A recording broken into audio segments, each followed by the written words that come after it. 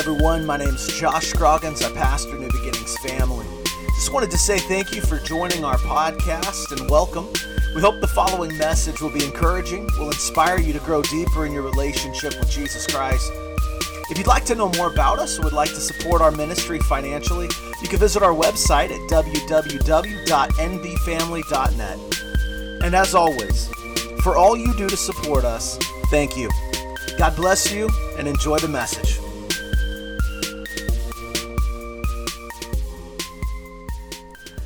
Hey, welcome back to the podcast. Thank you for joining me today. We are starting a brand new series called The Battle, and in this episode, we're going to launch into that series. It is going to be focused purely around spiritual warfare. Ephesians 6:12 says this, "For our struggle is not against flesh and blood, but against rulers, against powers, against the world forces of this darkness, against the spiritual forces of wickedness in heavenly places." In these next several episodes, we're going to be talking about spiritual warfare. We're going to look at the spiritual war that is raging on around us at all times, and we're going to explore what it means to struggle against rulers, powers, forces of darkness, and spiritual forces in heavenly places. We're going to look at oppression, strongholds, faith, prayer, and so much more. If you have been feeling like the enemy has been hitting you hard lately, there's a reason. When Outpouring came, it's this big event that we had here. If you are listening and you were not a part of that event, I'm sorry. You missed out. Go back on our Facebook page, watch the services. At least you'll get something out of it. But I'll say this. When Outpouring came and we had that event, I believe that spiritual shockwaves were sent through this area. The Holy Spirit showed up in a mighty way, and the power of God hit this place in a way that shook the gates of hell around us. The enemy has been struggling to fight back, to keep us off balance, to keep us distracted, to keep us from moving forward, because he knows that if he cannot succeed at that, he's going to lose this area. And I believe that with everything in me. So over the next several weeks, we're going to go on a journey. We're going to look at the battles that led to the Israelites getting to the promised land and conquering it. We're going to learn just how spiritual war is fought. We're going to come through this equipped to fight that kind of war with power and with boldness. So buckle up, because we are going to take a trip back to Egypt. Now, the story I'm going to share is a commonly known one.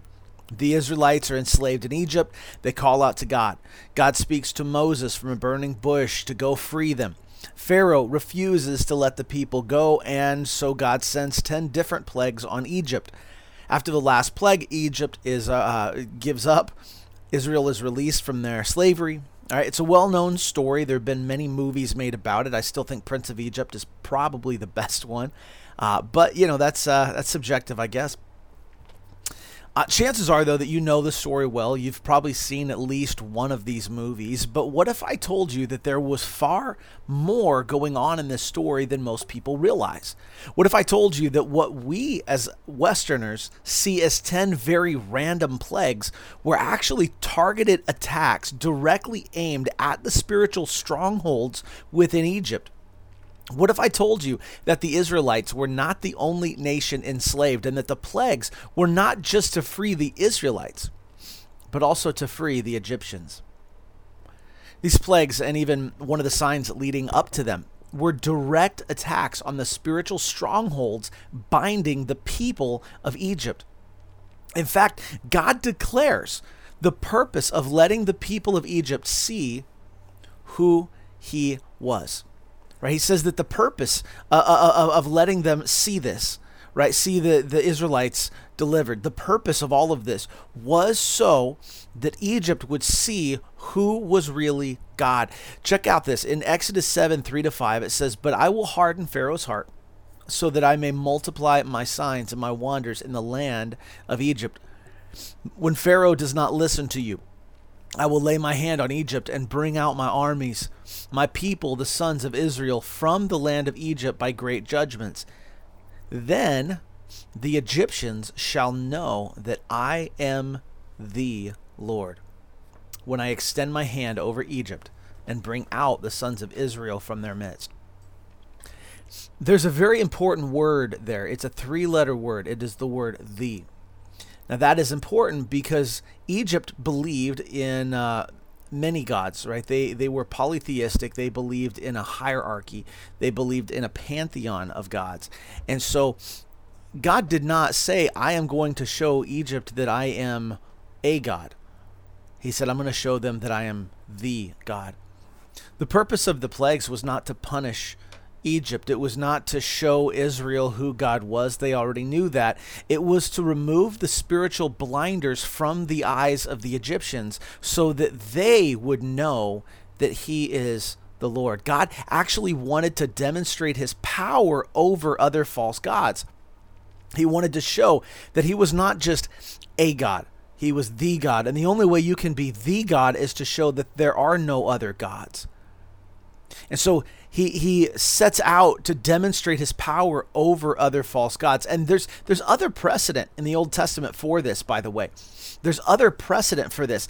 Think, for instance, Elijah up on Mount Carmel, right? And he is set up a challenge for God and Baal, right? To send fire, and whichever God sends fire is actually really God, right? It's a direct contest of gods. There's another one in a town called Ashdod when the Philistines had gotten a hold of the Ark of the Covenant and bad things were happening to them, and they kept playing hot potato with this Ark of the Covenant. Well, in one of the cities, they took the Ark of the Covenant and they put it into the temple of Dagon, right? This is in Ashdod. They put him in the temple of Dagon. It was one of their deities. And they came in the next day and the statue of Dagon had fallen over and was bowing before the Ark of the Covenant. So they picked him back up.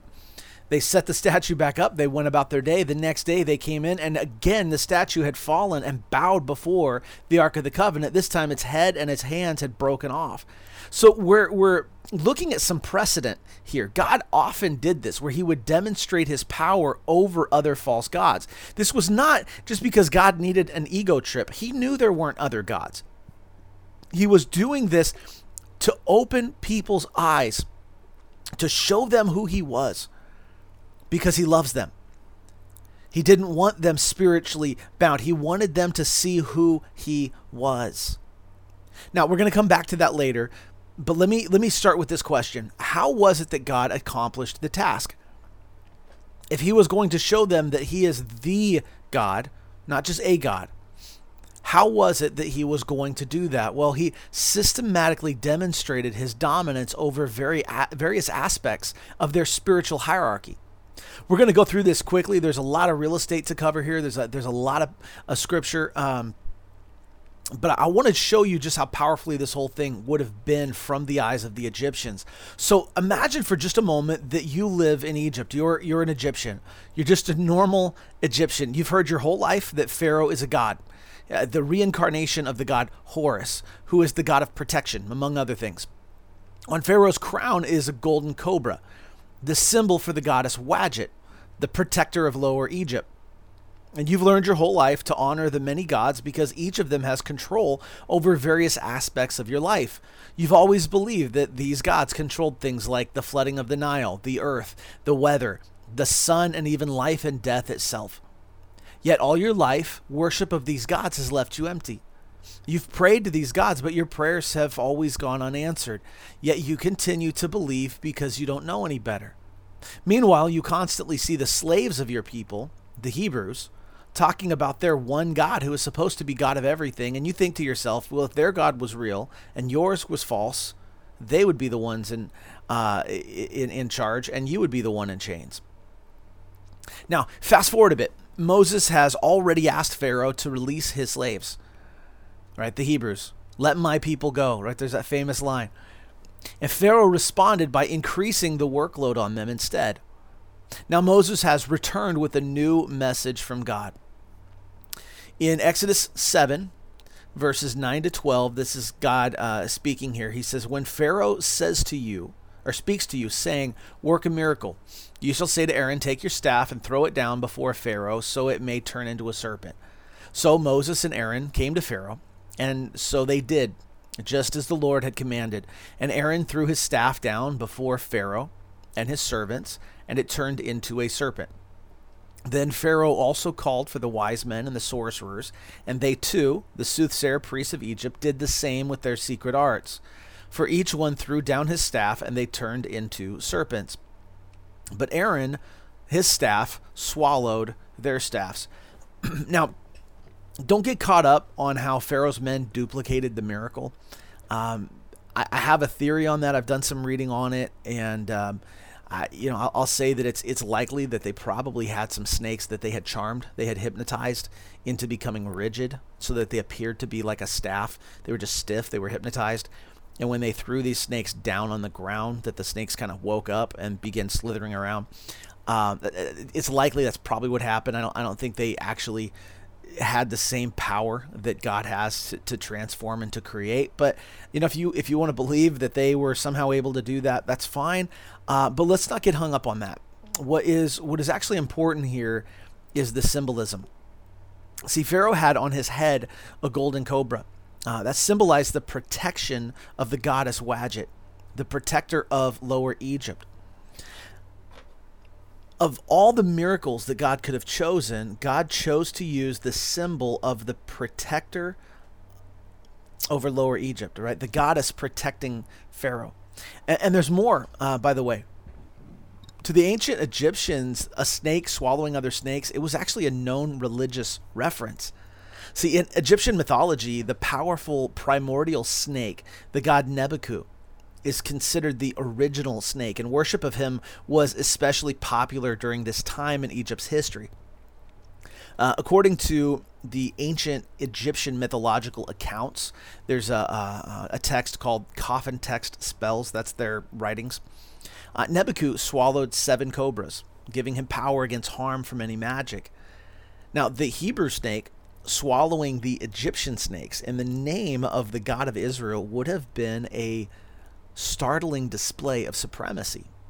Now remember, Pharaoh was thought to be the reincarnation of the god Horus. Right? Horus was the god of protection. Pharaoh wore a cobra on his crown, symbolizing protection from Wadjet, who was known as the protector of Lower Egypt. By using a snake to demonstrate supremacy, God was in essence saying that Egypt actually had no protection. That their protection was not real. It was smoke and mirrors. It was fake. It was false. That the protection that they had lived under the whole time, or that they had believed they were living under the whole time, was not actually real. God removed their protection, and what followed was proof of that. Now, we're going to go through the 10 plagues of Egypt, and for time's sake, I'm not going to read them. But I'll tell you this, if you want to follow along with me, you can. You can start in Exodus chapter 7 and just kind of go through these.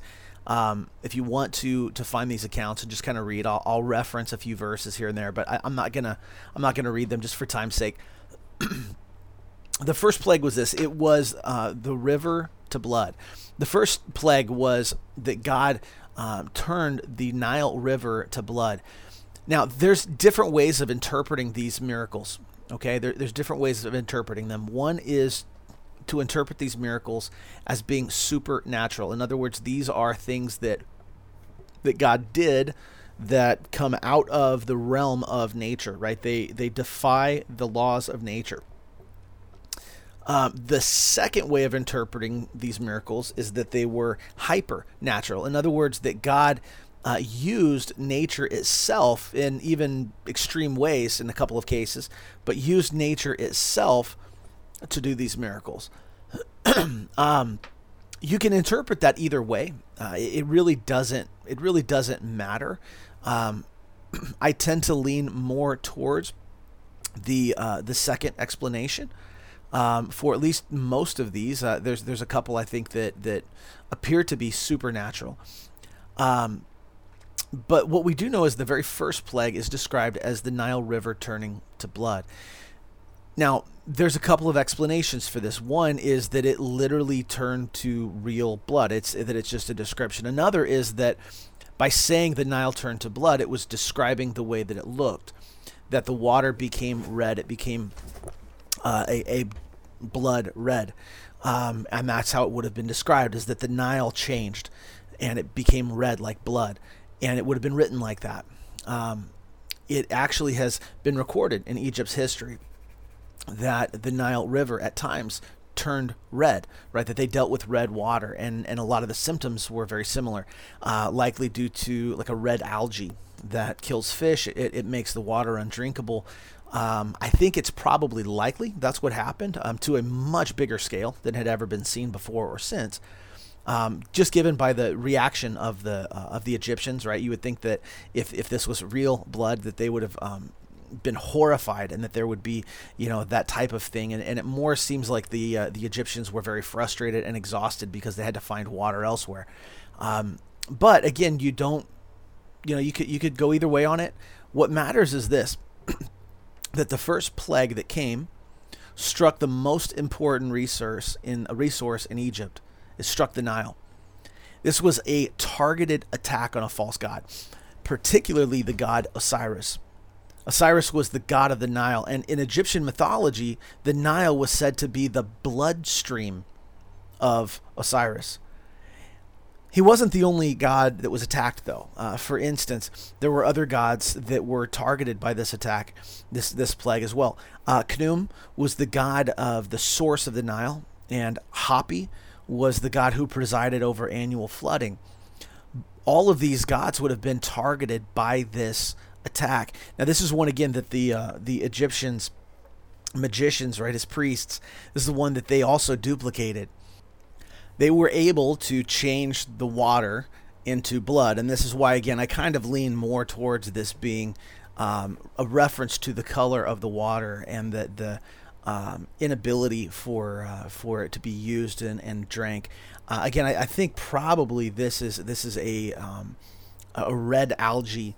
However, again, you can go however you want. You can believe that these magicians were somehow able to transform their staves into snakes, and they were able to change regular water into blood. That's fine, but we need to understand that this symbolism here was massive. It was a direct attack on the god Osiris. The second plague that actually happened was frogs. Now, this does make sense if you think about it. There's several of these plagues that, when you look at them, the order of them makes sense, right? I mean, if the Nile River was suddenly changed in a way that the frogs living in it could no longer live in that water, they would have left the water. Well, where are they going to go, right? They come flooding out of the Nile. Well, this is really interesting. There is an Egyptian god called Heket. She's a goddess of childbirth and midwifery, particularly protection over women during childbirth. Now, this is crazy. When you understand the history of Egypt and the Hebrews, in particular, you need to know a little bit of the backstory here, that Moses was adopted by Pharaoh's daughter. And the reason for that is because Pharaoh had demanded that all newborn males be drowned by the midwives in the Nile. Now, in the second plague, Pharaoh is inundated with these symbols, right? Remember, the frog is the symbol of Heket. Heket is the goddess of childbirth, midwifery, as well as resurrection. So remember, all of these babies have been thrown into the Nile. And now Pharaoh has all of these symbols of childbirth, midwives, and resurrection literally pouring back out of the Nile as this plague. Trust me when I tell you, the symbolism was not lost on Pharaoh. The next plague that happened was dust to lice. Now, at this point, the frogs are dying, right? They've been out. The plague is over. You've got a lot of these dead frogs everywhere. It's beginning to stink. The third plague is dust to lice. Now, the Hebrew word that's translated as lice is only used in this biblical context. So the exact identity of this critter is unclear. We don't know exactly what insect we're talking about. It doesn't necessarily mean lice, even though it's translated at that. It's likely it is lice, but other translations describe it as fleas or sandflies, gnats, ticks, mosquitoes. The Hebrew word indicates it's a creature that digs into the skin, whatever it is. Regardless of whatever the creature is, right? Whatever the insect actually is, regardless of that, The ground literally came alive with the parasites.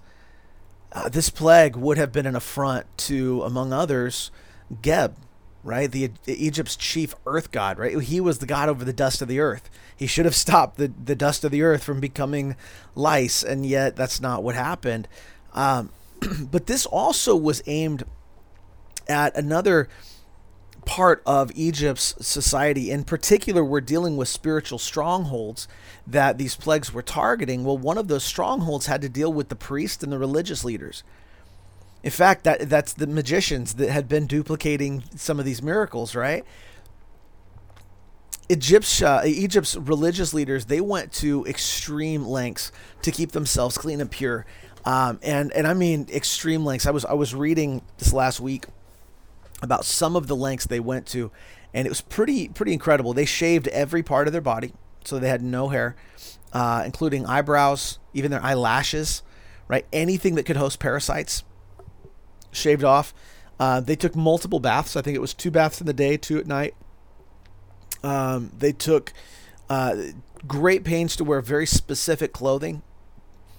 I mean, they were paranoid for whatever reason. They were paranoid about getting plagues about getting lice. And so this plague now, where they are inundated with these lice, it's amazing that at this plague, the magicians finally admitted defeat, and they told Pharaoh, "This is the finger of God." The 4th plague was swarms. Now, again, it makes sense to me. I mean, you've got the water of the Nile has changed in a way that the frogs can't live in it anymore, so the frogs come up onto dry land. That God ends that plague, and those frogs die. Well, now you've got all these dead frogs everywhere. Well, if the frogs are dead, right, then all the things that they would normally eat are thriving right now, right? And it stinks. So in come the flies, right? Here comes plague number 4, swarms of flies. Now, flies and beetles, they were popular charms in ancient Egypt. Flies actually adorned ritualistic objects. Soldiers and leaders, they had a pendant known as the Order of the Golden Fly. Right, flies were actually a symbol of determination and bravery. I mean, think about how often you will have a fly buzz around your head, and no matter how much you swat at it, it just keeps on coming back, right? You are much bigger than that fly. You could kill that fly if you ever could catch it, but it keeps coming back at you, right? And so this concept was that the fly was a symbol of determination and bravery. Now, the original text in the Bible doesn't use the word flies, right? It simply refers to them as swarms. And based on what we have translated from ancient Greek Septuagint, most scholars identify this insect as something called a dogfly. Now, there's different things that are similar to it, but basically a dogfly has a very painful bite. Think of it like a horsefly, a housefly, a gadfly. There's types of flies that bite, and these can be incredibly deadly because they carry diseases. One particular disease that they carry is actually called anthrax. That might sound familiar to some of you guys who have been around a little while. But anthrax is a very, very, very deadly disease. And they're carried, or these dog flies actually carry anthrax. Psalm 78:45 says that the swarms literally devoured the Egyptians, right? So these things are biting like crazy. These are no normal flies. Now, there's various Egyptian deities that were associated with flies and insects. These include the goddess Wadjet, who was interpreted as kind of a wasp. It's a type of wasp that injects the young through a stinger. There's a couple more called Ineset, or Ayusaset, and Khepri, both of whom were depicted with the head of a beetle as their head. It was said in Egyptian mythology that bees actually came from the tears of the sun god Ra. Now, if you've got these swarms and they're biting everything like crazy and they're carrying anthrax with them, then it makes sense. Here comes the next plague, which is death of the livestock. Right? It could make sense that one way that maybe God did this is through an outbreak of a plague of anthrax from these livestock that have been bitten by these anthrax-carrying dog flies. We don't know. I don't know for sure if that's how it happened or not. But again, the order of these is very interesting, right? It's very interesting to me. However you look at it, there are a couple of Egyptian deities that were targeted by this plague. The first was the cow goddess Hathor, said to be the mother of Pharaoh. Egyptian art actually often depicted Pharaoh suckling from the udder of Hathor. But another famous deity was called the Apis bull, right? A son of Hathor, a manifestation of the king, was said to be this representation of a god called Ptah, which was the god of kings. Right, this bull, right? They only let one of them live at one time, right? So only one such physical bull could exist at a time. And once that bull died, it was mourned almost as if the pharaoh himself had died. There was a whole cult around this particular bull. There was a whole bunch of people that just worshipped this living bull. It was said to be the manifestation of the king. It was directly tied to Pharaoh. When the Apis bull dies, they would actually mourn it like Pharaoh had died. They would mummify this thing. They would put it into a sarcophagus at times that weighed up to 60 tons. Verse 6 tells us that all of the livestock died. So if all of them died, that would include the Apis bull. If the Apis bull died, this is now a tremendous blow to the Egyptian society, because this is now the death of a god. They've just watched one of their gods die in front of their eyes. It's tragic. The Egyptians considered the Israelite manner, by the way, of handling livestock, considered it blasphemous, considered it an abomination, right? It's Genesis 46:34. They thought the way that the Israelites handled livestock was a blasphemous abomination. So for the Egyptians to see all of their cattle die while every Israelite cow was spared, it would have been distressing. The next thing that happens is another plague. Again, to me, it makes sense. If you've got lice and everything going up, all kinds of uncleanliness happening, right? The Nile's turned to blood. You've got frogs everywhere that have now died. You got a lot of smell everywhere. Right? It's very unsanitary. You've got a lot of this stuff going on. And then the sixth plague, boils. This epidemic of boils was an affront to numerous Egyptian deities. For instance, one of them was Sekhmet, the goddess of epidemics and healing. Another god, Thoth, the god of medical knowledge. Isis, the goddess of healing. Nephthys, the goddess of health. But it was also an affront to the much prized Egyptian doctors, famous in the ancient world for their knowledge in medicine. In fact, one of those doctors, Imhotep, became deified as the god of medicine. The seventh plague that came was hail and fire. This plague utterly destroyed everything and everyone not protected by a substantial shelter. The sky goddess, Nut, who was supposed to protect the land from heavenly destruction, was evidently missing. So was her father Shu, the calming god of the atmosphere. That atmosphere was not calm. This plague would have struck at not only their crops, not only the people that were pummeled by this, but this particular plague struck at their beliefs surrounding the afterlife. Remember, these are direct attacks on spiritual strongholds. The reference to fire is noticeable here, that there was hail and fire. Now, you can interpret that a couple of ways. I think oftentimes when we think of fire from heaven, we picture like meteors, big flaming balls coming down. Maybe that's what it was. But fire from heaven in ancient times was a pretty common description of lightning, which would have made sense going with the hail. Whatever it is, we know that this hail and fire, broke trees, right? Lightning does that. That's why I think it was possibly lightning. But regardless of what it is, what we know is this. In the Egyptian belief system, to be incinerated was considered the worst of all punishments, because without a body, there was nothing to mummify. And if you were not mummified, you got no afterlife.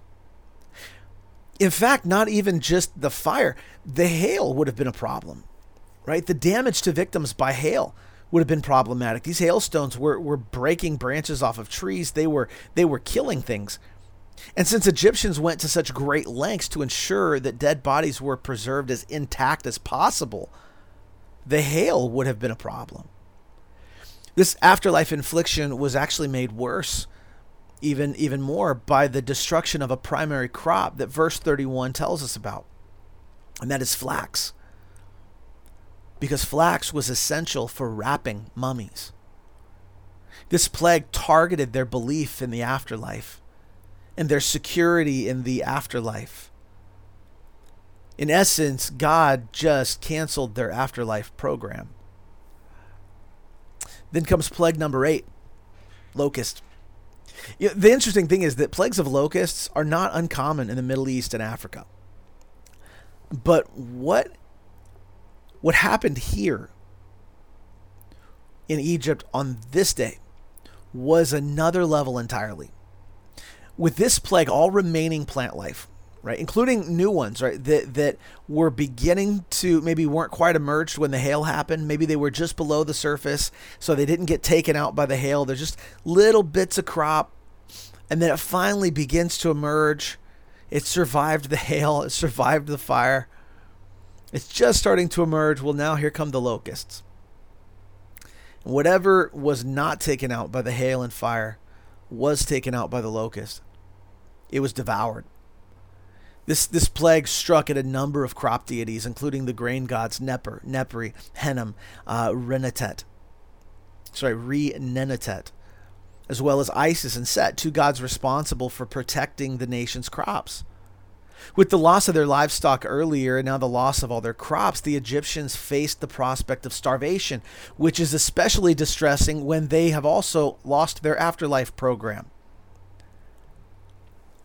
At this point, all seemed lost to the Egyptians. But if they were holding out hope that their God of all gods would finally defend them and fight against this God of the Hebrews, if they were holding on hope to that, then plague number 9 struck down that hope. See, among all of Egypt's gods, none was as renowned and worshipped as the sun god Ra, or Amun-Ra, the all-powerful god of the sun. In fact, this god was so highly revered that one pharaoh was known to have banned any worship of any other god besides Ra. He was considered to be over all gods. Now, if you're not familiar with Egyptian mythology, then you can think of Greek mythology. Think of Zeus, right? Kind of like Zeus. Zeus is the king of the gods. Ra was over all gods. He was the most powerful. This 9th plague was a direct assault on Ra. Now, what's interesting is from a Western perspective, when I first read this and before I really understood the symbolism, this last plague didn't seem like a big deal to me. I mean, especially compared to all the other ones. I mean, you think about all of the other plagues. I mean, you've got all your animals dying. You've got the water turning to blood. You've got the whole land filled with frogs. You got all kinds of biting insects flying all over the place. You got gnats coming all. I mean, all of that seems just horrible. Hail and fire from the sky, and then that all leads up to an eclipse. That all leads up to the sun going dark. It all leads up to just a longer night. The darkness just doesn't seem like a big deal unless you understand that sun represented the ultimate God to the Egyptians. It was a direct assault on Ra. God was showing himself to be supreme over the most supreme God in the Egyptian pantheon. By the way, this was also a warning shot to Pharaoh himself. Pharaoh, whose name was Ramesses, which literally means the son of Ra. The son of the sun. And now God had defeated Ra. At this point, it should have been enough. God had demonstrated his supremacy, his authority over everything. But it was not. And so the time came for the final plague. Plague number 10, the death of the firstborn. This final plague was an attack on everything in one final stroke. From Pharaoh to the commoners to a rat and any and all gods that represented them. See, the death of the firstborn was not just humans, it was animals too. That means that the Egyptian god of the mouse was judged when the firstborn mouse died. The Egyptian god of the cat, of the dog, of the cow, of the goat and sheep, the Egyptian god of the frog and the fish, the Egyptian god of the dancers and the musicians and the merchants, the Egyptian gods of the farmers, the Egyptian gods of the priests, all of these gods that were supposed to be protecting those classes, all of them were judged because all of those were hit with this final plague. The Pharaoh and his family were considered demigods to the Egyptians. They were revered as part god and part human, the offspring of the gods themselves. Pharaoh and his family were supposed to be untouchable to the plight of common mortals. And so with this final plague, God struck down the final god family of Egypt.